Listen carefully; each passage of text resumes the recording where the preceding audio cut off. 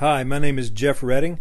I'm a preaching elder here at Walton Community Church in Monroe, Georgia. Before we begin the sermon, our church would like to invite you to join us as we gather every Sunday morning for worship at 10 a.m. You can learn more about our church on our website at waltoncommunitychurch.org.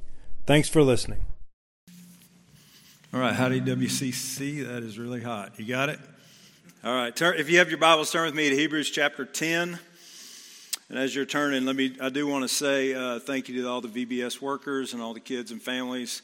It was just a really wonderful week. Thank you, Morgan. God bless y'all for that. Also, George talked about rest and vacation, and he's right. We need it. And I think about half of our church is on rest vacation right now, which is good. And I'm going to be taking, I mentioned this in an email, but I'm going to be taking no preaching during the month of July. And also what I've decided to do, I'm not even going to send out the weekly emails. I'm just going to really take a break. We were talking, our family has not had anything. Actually, Andy and Shelby are gone right now to the beach. But I was talking to the family, and we were saying since it was before COVID, was the last time we had anything more than like an extended weekend. So we're going to take off a bunch during the month of July because we do need the rest, as George said. All right, we are continuing through the book of Hebrews. We're in chapter 10, and today we're going to be looking at chapter 10, verses 19 to 25. And the title of my sermon is Draw Near and Hold Fast. Let's go ahead and read it. Let's read Hebrews 10, 19 to 25, just to kind of get a feel for the passage. All right? Hebrews 10, 19 to 25. Therefore, brothers, since we have confidence to enter the holy places by the blood of Jesus, by the new and living way that he opened for us through the curtain, that is, through his flesh, and since we have a great priest over the house of God, let us draw near with a true heart and full assurance of faith, with our hearts sprinkled clean from an evil conscience and our bodies washed with pure water. Let us hold fast the confession of our hope without wavering, for he who promised is faithful. And let us consider how to stir up one another to love and good works, not neglecting to meet together, as is the habit of some, but encouraging one another, and all the more as you see the day drawing near. All right, so as a reminder, the author of Hebrews is writing to Jewish Christians who are suffering. And actually, since chapter 4, and we'll see this, since chapter 4, the writer has been stressing the fact that Jesus is our great high priest. And if you want to understand Jesus being our high priest anywhere in the Scriptures, you got to go to the book of Hebrews. This is what we've been looking at. So the writer's been talking about how Jesus is our great high priest, and it's only through Christ and his sacrifice that we have access to God the Father. And the writer has been stressing the fact that Jesus' sacrifice was better than the sacrifices of the Old Covenant. So the animal sacrifices of the Old Covenant, the point of those things was not to take away sin. They couldn't take away sin. The point of those animal sacrifices was to point forward to their fulfillment in Jesus Christ, the Lamb of God who takes away the sin of the world. And now the writer is going to start, in chapter 10, the writer is going to start applying this truth to our lives. Okay? So beginning in verse 19, this is a transition point in the book, because he begins really the application part of the book of Hebrews.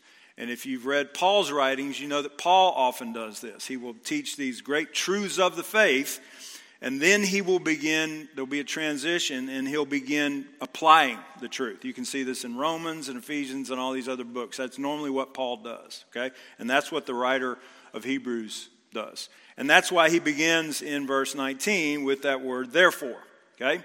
So he's beginning this transition into application. But before he jumps into the application, he's going to offer a brief summary of everything that he's been teaching. And that's what he's doing in verses 19 to 21. It's a summary statement. So if you look at verse 19, look at it. He says, since we have confidence. And then if you look down at verse 21, he says, and since we have a great high priest. So in verses 19 through 21, he summarizes everything that he's been teaching before about Jesus being our high priest. And that's why he says, since we have. And then he makes the application. And I'm trying to give you a big picture of this section. So he uses the phrase, let us, as the application. So since we have these things, now let us do this. Okay, so this is the application. 3 times he says, let us. If you look at verse 22, he says, let us draw near. And then in verse 23, he says, let us hold fast. And then verse 24, he says, let us consider. Okay? So these 2 statements, since we have, these 2 summary statements become the foundation for the 3 exhortations about let us, these let us statements. Okay? So I'm going to show you something though. Before we get to the 3 exhortations, let's take a look at the since we have statements, okay, which again are the foundations for the rest of the passage. And we have a slide. This is Hebrews 10, verses 19 to 21. I'm going to read it again. It says, therefore, brothers, since we have confidence to enter the holy places by the blood of Jesus, by the new and living way that he opened for us through the curtain, that is, through his flesh, and since we have a great priest over the house of God. First of all, notice that he addresses us as brothers and sisters. As Marcus said, he's showing that God's people are a family. We're a family. We're brothers and sisters. We have the same heavenly Father, our dad. And we share this family bond because of Jesus, who's not only our Savior and King and High Priest, he's also our older brother in the household of God. And then the writer says, as new covenant believers, as brothers and sisters, he says we have confidence to enter the holy places. And when he says the holy places, what he's talking about is being in the presence of God. And you can see this. Actually, flip back to Hebrews 9, verse 24, just a chapter before. He's talking about the holy places. Look at Hebrews 9, verse 24. He says, for Christ has entered not into the holy places made with hands, that's on earth, which are copies of the true things, heaven, but into heaven itself. So he's talking about holy places, into heaven itself, now to appear in the presence of God on our behalf. So the writer's been saying in the old covenant there was this barrier after barrier between the people and God. Okay? But now we have this confidence to enter into the presence of God, into the holy places. In the old covenant, it was barrier after barrier. Even if you were a priest, you were permitted only to go, you were the only one who could go into the temple or tabernacle. But even for the priest, there was this one room, the Holy of Holies, that nobody else could go into except one man, the high priest, and he could only go in there once a year. And that was symbolizing the presence of God. So only the high priest could enter behind the veil or behind the curtain. And again, he could only do this once a year. So God is showing in the Old Covenant that there were these barriers between God and humanity. But now the writer is saying, since we have confidence to enter the holy places, he's saying we don't have any obstacles between us and God. We can have confidence to enter into the very presence of God. And then he says, we can enter into the presence of God by the blood of Jesus. Because Jesus laid down his life. That's the only reason we can have confidence to have this intimate and personal access to God. In other words, now we have this freedom. And we should have this confidence to come right into the presence of God. If you look at verse 20, he describes the path or the way by which we come into the presence of God. So he says in verse 20, by the new and living way that he opened for us through the curtain, that is, through his flesh. So he's saying the way into the presence of God is new. It's new, it's a new covenant, it's new because until Jesus' death, this way to God was not previously available. This way, this path into the very presence of God, into this intimate relationship with God was not available prior to Jesus' death. That's why it's new. He also says it's a living way. It's a living way. What does that mean? I think he's saying that this way leads to life. It leads to eternal life. And it's living in the sense that our relationship with God is alive. It's not dead. Our relationship with God is alive. It's dynamic. When you come into the presence of God, you come alive to him. And you come alive to his love for you. Okay? So our relationship with God is not dead, it's alive. It's a growing relationship with our Lord.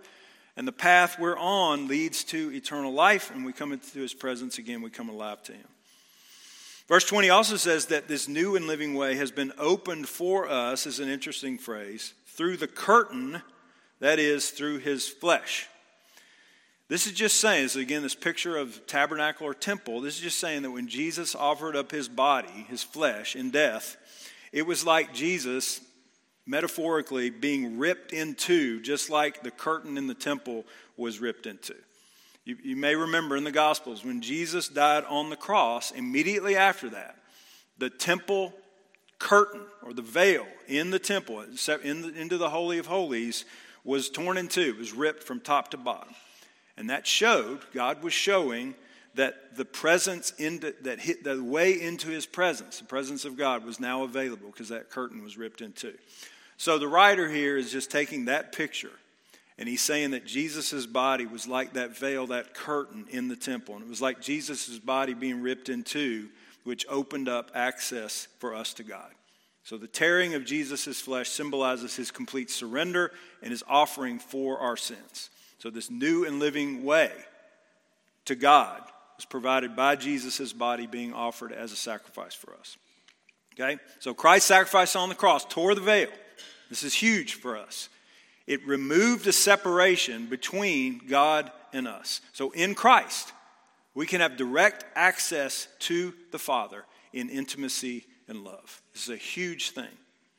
Now, also, Jesus is not just a prophet. Jesus is a prophet, but Jesus is not just a prophet. Jesus does not just explain how we can get to the Father. Like a wise man, he's actually made the way. And in fact, he is the way, right? He is the way to God. No one can come to the Father except through faith in Christ, except through him. And as it says in Hebrews 6, Jesus has gone into the heavenly Holy of Holies, the true Holy of Holies, where the throne room of God is, behind the curtain, as a forerunner, as a trailblazer who's opened the way. And now we can follow in that way. And Jesus is the only way to the Father. So just as a time here, I would encourage you to spend some time thinking about the wonder and the beauty and the grace displayed in the fact that Christ has provided us with this new and living way into the presence of God. This is so incredible, and this is just unbelievable to me that we can come into the presence of God anytime, anywhere. I'd like to also stress something here. When we're talking about the opportunity to come into the presence of God, I know, this is just the way it is, I know there are people in here who have not yet put their faith in Jesus. So I'll just issue the invitation right here. Turn to Christ. Because if you have not turned to Jesus in faith, then the way to God is not open for you. If you have not given your life to Christ, then God's judgment hangs over you. The only way anyone can come into the presence of God and be accepted by him and be saved is through Jesus Christ, our great high priest, who laid down his life for his people. So I would just ask you, don't turn away from him. Come to him in faith. He welcomes you. All right, now let's turn to Hebrews 10, verse 21. Okay? This is the second summary of what the writer has been teaching. The first, remember, was in verse 19. Since we have confidence to enter into the presence of God by the blood of Jesus. Now in verse 21, he says, since we have a great high priest over the house of God. When the writer says that Jesus is our great high priest over the house of God, when he talks about the house of God, he's talking about the people of God. That's what Hebrews 3:6 says, that we are his house. So the house of God is the household of believers. So the writer is emphasizing the greatness of Jesus Christ as our high priest. He's over God's house. He is in authority over the people of God. And in verse 21, Hebrews 10, verse 21, the writer again emphasizes that Jesus is our high priest. And we've been talking about that for a long time. But just as a reminder, as our great high priest, Jesus is the mediator between God and humanity. He stands as our advocate before the Father. And at this point, we should remember prior passages in Hebrews where the writer has told us about Jesus' work as our high priest. And in many of those passages, the writer has been encouraging us that because Christ is our high priest, we need to draw near to God. This is huge. Jesus is our sympathetic high priest. That means he has been tempted as we are. You know what that means? That means he knows what you're going through because he's fully human. Jesus understands. No matter what you're going through, he understands. He can sympathize with us, and he loves us. He cares. All right? Okay, those are the two foundational summaries. Since we have confidence to enter into God's presence, and since we have a great high priest over the house of God, now the writer is going to give us these 3 points of application. As I said, he's going to say, let us draw near, let us hold fast, and let us consider. Before looking at those, I do want to show you something, and maybe this is just the nerd in me, but this is an interesting literary device in the book of Hebrews, and it's called an inclusio. It's like the word inclusion with the end dropped off. An inclusio. It's a bracketing structure that they would use. And what it does, it creates a frame by placing similar material at the beginning and the end of a passage. So in Hebrews, there is this inclusio beginning in Hebrews chapter 4 and ending at Hebrews 10. And I love this. Notice how similar Hebrews 4, I'm going to read it to you. This is Hebrews 4, 14 to 16. And compare it to Hebrews 10, 19 to 25. Listen, Hebrews 4, 14 to 16. Notice the similarities. Since then, we have a great high priest who has passed through the heavens, Jesus, the Son of God. Let us hold fast our confession. For we do not have a high priest who is unable to sympathize with our weaknesses, but one who in every respect has been tempted as we are, yet without sin. And then he says, let us then with confidence draw near to the throne of grace that we may receive mercy and find grace to help in time of need. You see how similar this is to Hebrews 10? It's very, very similar. We've got a slide on this. Yeah, look at it. Look at how similar these are. So this is this inclusio, this bracket. He says, since then, in 4, he says, since then we have a great high priest. In Hebrews 10, he says, in the middle section, since we have a great high priest. Hebrews 4, let us hold fast our confession. At the end of Hebrews 10, it says, let us hold fast the confession of our hope. Hebrews 4, let us then with confidence draw near to the throne of grace. Hebrews 10, let us draw near. Okay? So the writer is showing in this inclusio, this bracketed section, he's finished up, what he's saying is he's finished up this deep teaching on Jesus being our high priest. So he's been, as I said, he's been giving us this profound teaching, and now he's going to start applying these truths to our lives. And this is the call to God in our lives, right? When he gives us these deep teaching, it's not just so we can have these facts in our heads. It's to apply these to our lives. Okay, and so now in Hebrews 10, verses 22 to 25, he's going to start the application with these 3 exhortations. In other words, he's saying, this is who Christ is. This is what he's done. Now, in light of that, this is how you should live. Okay? I'm going to show you this too. Look at Hebrews 10. I love this. This is real quick. By the way, I don't think Paul wrote the book of Hebrews. We can talk about it if you're interested. But I do think that the writer of the book of Hebrews was very familiar with Paul's teaching. Very, very familiar. Because look at this. Look at Hebrews 10:22. Notice this. It's so cool. Let us draw near with a true heart and full assurance of what? Faith. Faith. Look at verse 23. Let us hold fast the confession of our what? Hope. So we got faith and hope. Look at verse 24. And let us consider how to stir up one another to what? Love. Faith, hope, and love in that order. So I think this guy is very familiar with Paul's teachings. All right, let's look at the detail of the 3 exhortations. Hebrews 10, verse 22. He says, let us draw near with a true heart in full assurance of faith, with our hearts sprinkled clean from an evil conscience and our bodies washed with pure water. So the first exhortation is this: draw near. Let us draw near to God. Throughout the book of Hebrews, the writer has encouraged us to draw near to God. And because the Bible is God's word, that means God himself is inviting us, he's commanding us to draw near to him. Really, I was thinking we're reading through Genesis. Remember, we'll get to it in our reading, but after Adam and Eve sinned, they're cast out of the garden. There's an angel there with a flaming sword keeping them out. There's a separation. So you got creation, you got fall, and ever since that time when they were cast out of the garden with the angel with the flaming sword keeping them out, keeping them separated from God, God has now been on a mission to draw people near to him, to draw his people near to him. And that's the story of redemption, right? That's it. So God, again, is commanding us, inviting us, encouraging us to draw near to him. And I just am amazed that God, who is holy, who is the creator and sustainer of the universe, who made you, invites you to draw near to him. What a privilege. All right, so since we have confidence to enter, since we have sympathetic great high priest, now we're told draw near to God. Drawing near to God simply means that we have a desire for intimacy with him. We have a longing to be in close communion with our Father. However, this invitation comes with a condition. We're to draw near to him, it says, with a true heart.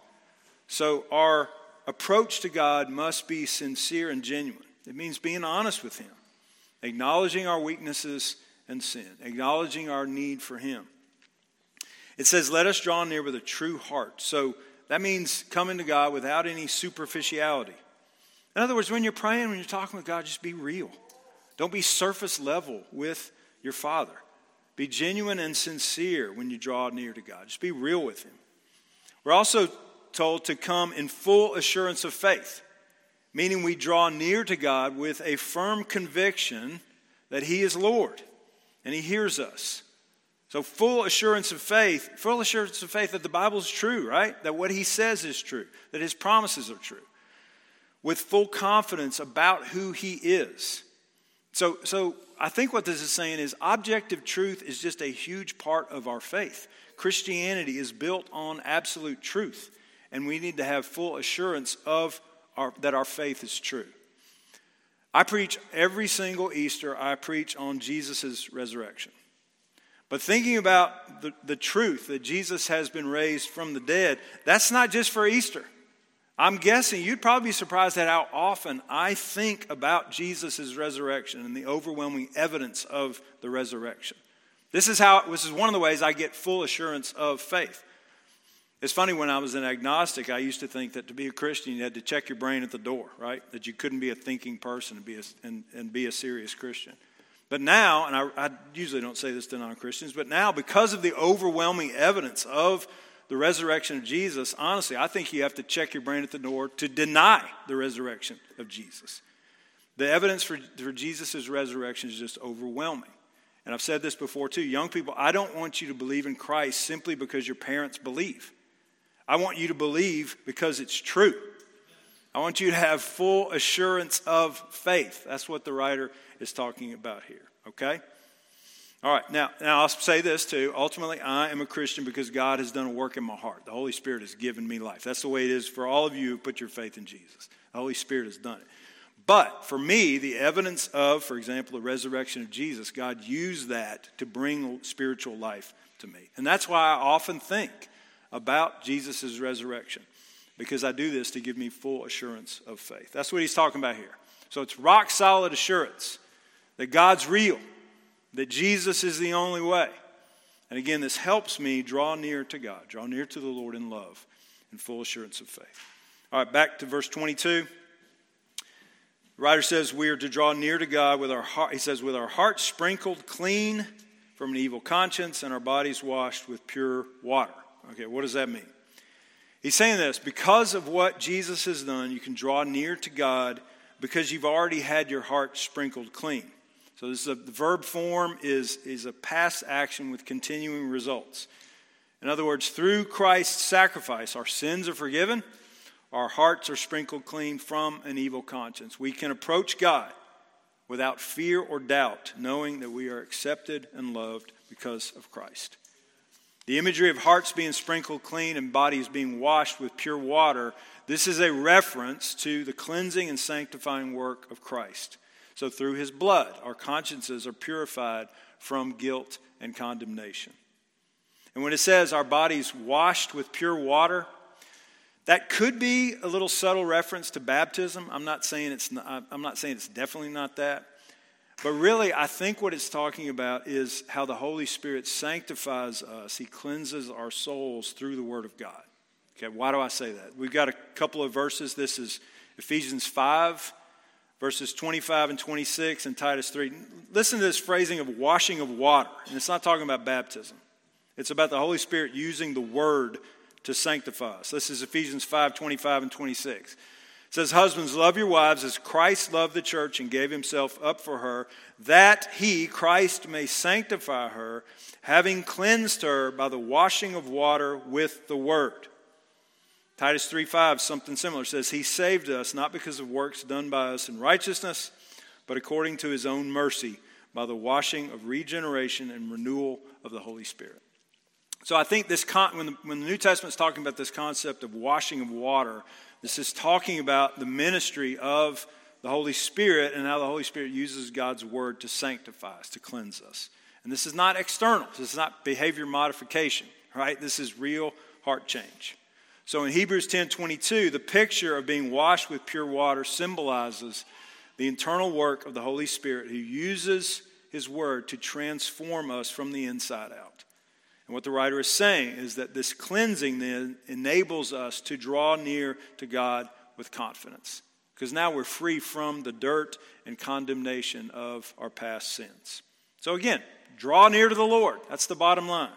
That's what God is saying. Draw near to him. And you can do this anywhere. Draw near to him throughout your day, every day. We are to draw near to him. He is here in a special way when we gather together to worship him. He is. So this is an important part of that. But also drawing near should be done constantly in just your daily life. Come to him in prayer. As you read the Bible, hear him speaking to you. We've gotten in the habit of reading the Psalms over and over again. And in those, we're just asking the Lord just to speak to us in that way, in an intimate way, through his word. Something I do is this, and it may sound goofy, but I like to play praise music, and I play it real loud.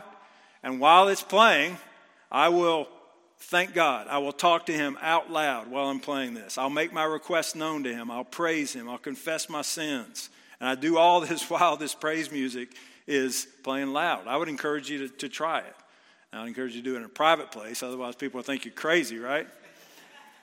But if you're crazy, who cares, right? As Waylon Jennings said, I've always been crazy, but it kept me from going insane. So deep thoughts right there. All right, so God wants you to draw near to him in love and faith. He wants this for you, and here's the thing, it brings joy. It brings joy. In his presence, there's fullness of joy. So draw near to the Lord. All right, that's verse 22. I'm going to skip over verse 23, and I'm going to come back to it at the end, but let's look at verses 24 and 25. It says, and let us consider how to stir up one another to love and good works, not neglecting to meet together as is the habit of some, but encouraging one another, and all the more as you see the day drawing near. So remember the two foundational principles. Since we have confidence to enter into God's presence, and since we have a great high priest who intercedes for us, since we have these things, he says, draw near. And now the writer is saying, let us consider how to stir up one another to love and good works. So here God is calling us to actively seek ways to encourage and motivate our brothers and sisters in Christ. He's saying consider, give thought to how we can encourage each other to live lives characterized by love and good deeds. In other words, we are to look for opportunities to build up one another and encourage one another in the faith. God does not call us into his family to be lone wolf Christians. He doesn't want us just to be focused on ourselves or focused on our immediate families. He calls us into the family of God to love each other and look for ways to encourage one another to love and good works. Okay? And then in verse 25, he says, not neglecting to meet together as is the habit of some. So the writer here warns us against neglecting to meet together. And that means that God is the one who is warning us. So God is warning us. He's saying, you better keep meeting together. Okay? That's what God is telling us. You better keep meeting together. He's saying, you are my family. You are my sons and daughters. And as my family, you better keep meeting together as my people. And I've said this before, Jesus has gifts that he wants to give you when you gather with God's people. So don't miss out on those gifts. So I would say this, I know that summer is a time of vacation, and I know it's school scheduled now, it's kind of compressed, I know it's a handful of weeks, so lots of people are gone, and that's fine. If you're out of town or you're sick, it's totally understandable. But if you're in town and you're well and you're able to come, please make it a commitment to be in church. And so the writer's saying that to meet together. And I don't think this is just applying to Sunday mornings. I also think it means to in small groups and being in homes for meals and just hanging out together, spending time together. As a family of God, we're called to live life together as a family, as brothers and sisters. There's a great temptation to be alone. There's a great temptation to withdraw from one another. And you see this all the time in our day. There are lots of people who claim to be Christians, but they don't gather with God's people. That's not good. And by the way, I'd say this. Watching a church service on Facebook Live or YouTube is not meeting together. Watching a service online is not gathering together. We're humans. God has given us bodies, and meeting together means our bodies are in the same room with other people, okay? That's meeting together.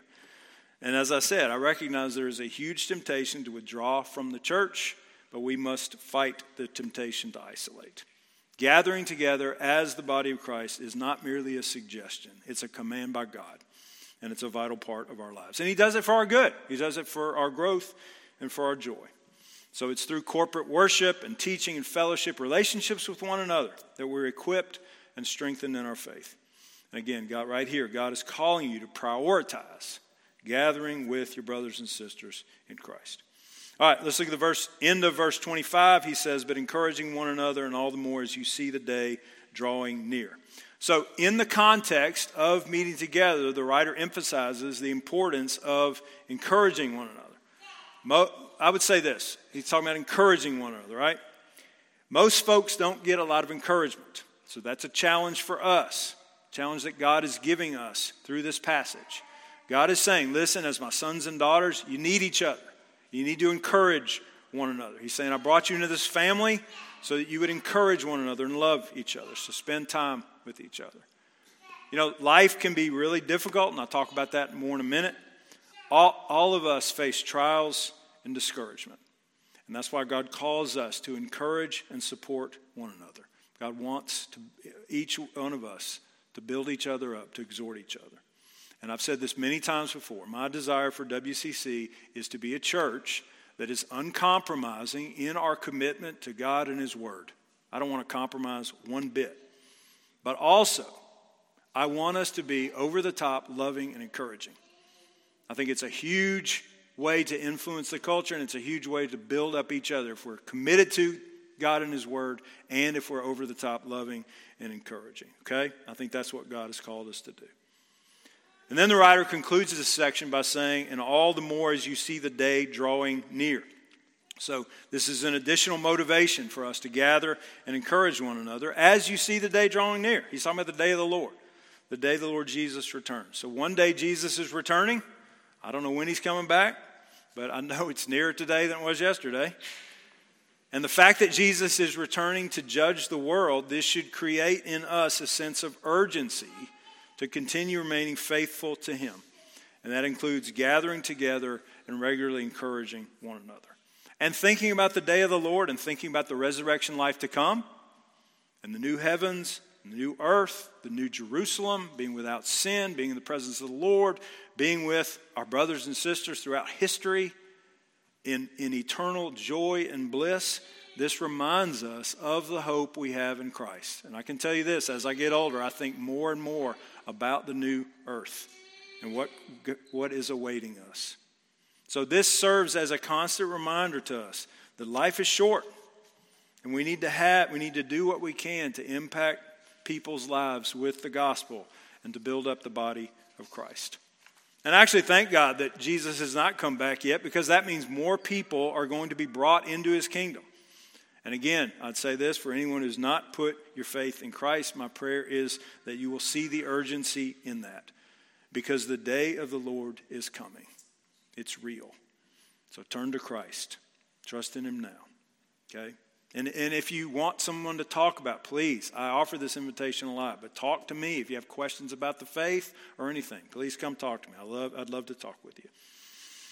All right, let's go back to verse 23. This is the last section we'll be looking at. Verse 23 says, let us hold fast the confession of our hope without wavering, for He who promised is faithful. So again, the foundational principles, since we have confidence to enter into the presence of God, since we have Jesus as our great high priest, He says we should draw near, we should encourage one another, and now he's saying we're to hold fast. He's saying we're to hold fast the confession of our hope. And he says it's not only holding fast, keeping a firm grip, but it's also without wavering. That Greek word without wavering means unswerving or something that does not bend. It's solid. It's rock solid. So we're holding on to our faith, and it's something that's stable. Our hope is not fickle, in other words. Our hope is not solid one day and weak the next. No, our hope in Christ is rock solid. It's not sinking sand. It's a firm foundation. And what is it that we're holding to? He says the confession of our hope.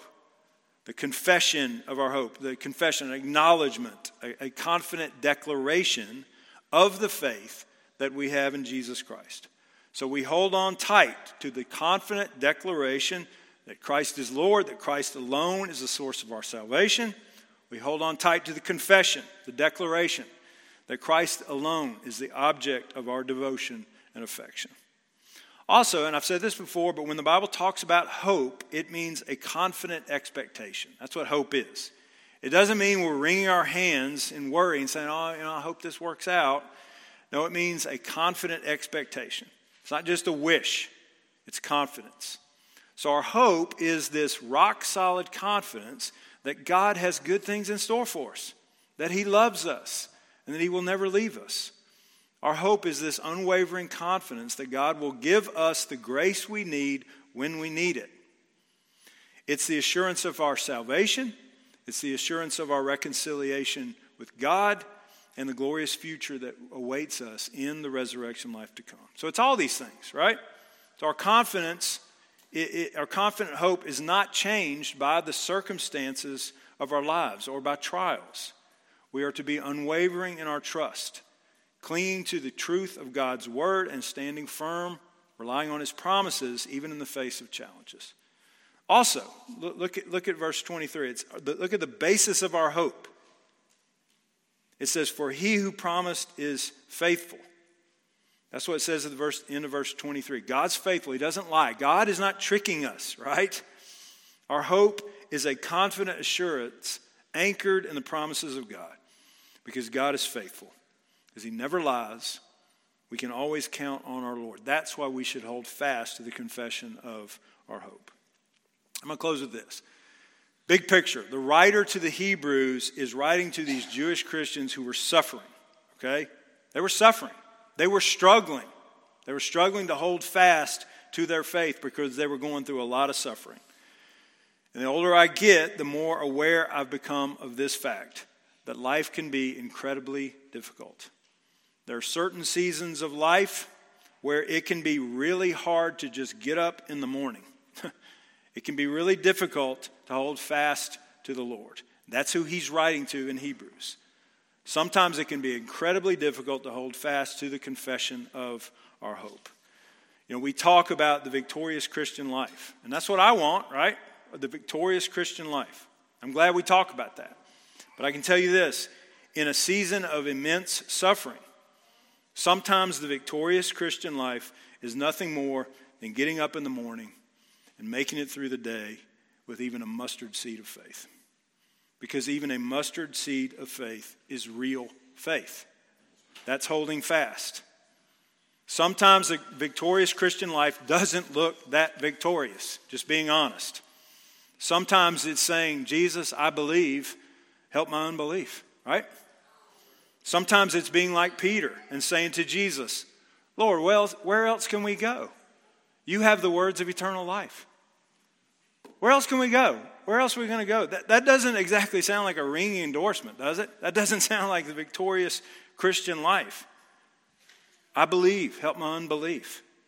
But you know what? Especially in a season of suffering, that is holding fast. It may not look amazing, but the Lord sees it. He sees it. He sees you. And He cares. And I will say this. If you're in a season of suffering, understand first, the season will end. It will end. It's a season. Also understand that your suffering is not pointless. God has a purpose in your suffering. It's not meaningless. God is sovereign. And He is good. And He knows more than you do. God is really smart. Did you know that? He's really, really smart. So get that settled in your mind before you go through the suffering. Don't wait until you're going through suffering before you start thinking about how to deal with it. Get it settled in your mind beforehand. And remember, again, your suffering is not meaningless. So get that settled. And hold fast to your hope in Christ. That's what God is telling us to these suffering Jewish believers. If you're going through a spiritual desert right now, you know what? God brings all of his children through a spiritual desert. And here's the encouraging part. That's really where he forms us. That's where he teaches us to rely on him. A season of suffering or spiritual desert is not the time to give up on God. A time of suffering, even immense suffering, is not the time to give up on Jesus. No. Because that's when he is doing the most work in our lives. We may not feel it, we may not see it, but it's true. And that's the time to hold fast to Jesus. Again, sometimes life can be incredibly difficult, but as God's people, I can tell you this, we will hold fast to the Lord. Do you know that? You will. You will hold fast to the Lord, no matter what. Even if it feels like you can't hold on any longer. Even if it feels like you're letting go. It doesn't matter. You will continue holding fast to him. You will remain connected to him. You will always be in union with Jesus Christ. And you know why? Because he who promised is faithful. And ultimately, you will hold fast to God in faith. Not because of anything in you. You hold fast to him. You hold fast to Jesus. Because he will hold fast to you. He will never let you go. Amen. Let's pray. Our Father and our God, we love you and praise you. God, I thank you for your word. Just at this point, Lord, I do pray for people who are going through immense suffering right now. I don't know it all, but you do. And I know there are people here and people who will probably hear this sermon later who are going through terrible suffering. We pray for them. Also, there are people who don't have any suffering they're going through right now, but they will be going through suffering very soon. And we pray that you would get all of us settled in our minds and our hearts that, Jesus, you are good, that you're our high priest, you've made a way to God, and we can hold fast to you because you will hold fast to us. You're faithful. And you love your people, and you're never going to let us go. And I do pray, Lord, as hard as it is, suffering is really hard. I remember C.S. Lewis saying, the problem of pain. Suffering is painful. That's what the word means. It's painful. It's very difficult to go through suffering. But you have a purpose in it. You have a meaning in it. And I pray we would get that settled as well. And that during those seasons, after we pass through them, we will look back and go, I cannot believe I went through that, but it was because of God. It was because of Jesus holding me. And I didn't even know it. We'll look back and see what he's done, what you've done, God, in our lives. So, Lord, I do lift up people who are suffering and who are about to go through it. Help them, Lord. And you are good and you love us. Help us to keep that at the forefront of our minds. We praise you. And thank you that we have an eternity in front of us. Jesus, one day you're returning. You're going to raise your people from the grave. And we will no longer experience any pain or suffering or heartbreak or sin. It will just be overwhelmed with your beauty and glory and goodness. And it'll just be unspeakable joy throughout eternity. Thank you for that truth. And we pray this in Christ's name.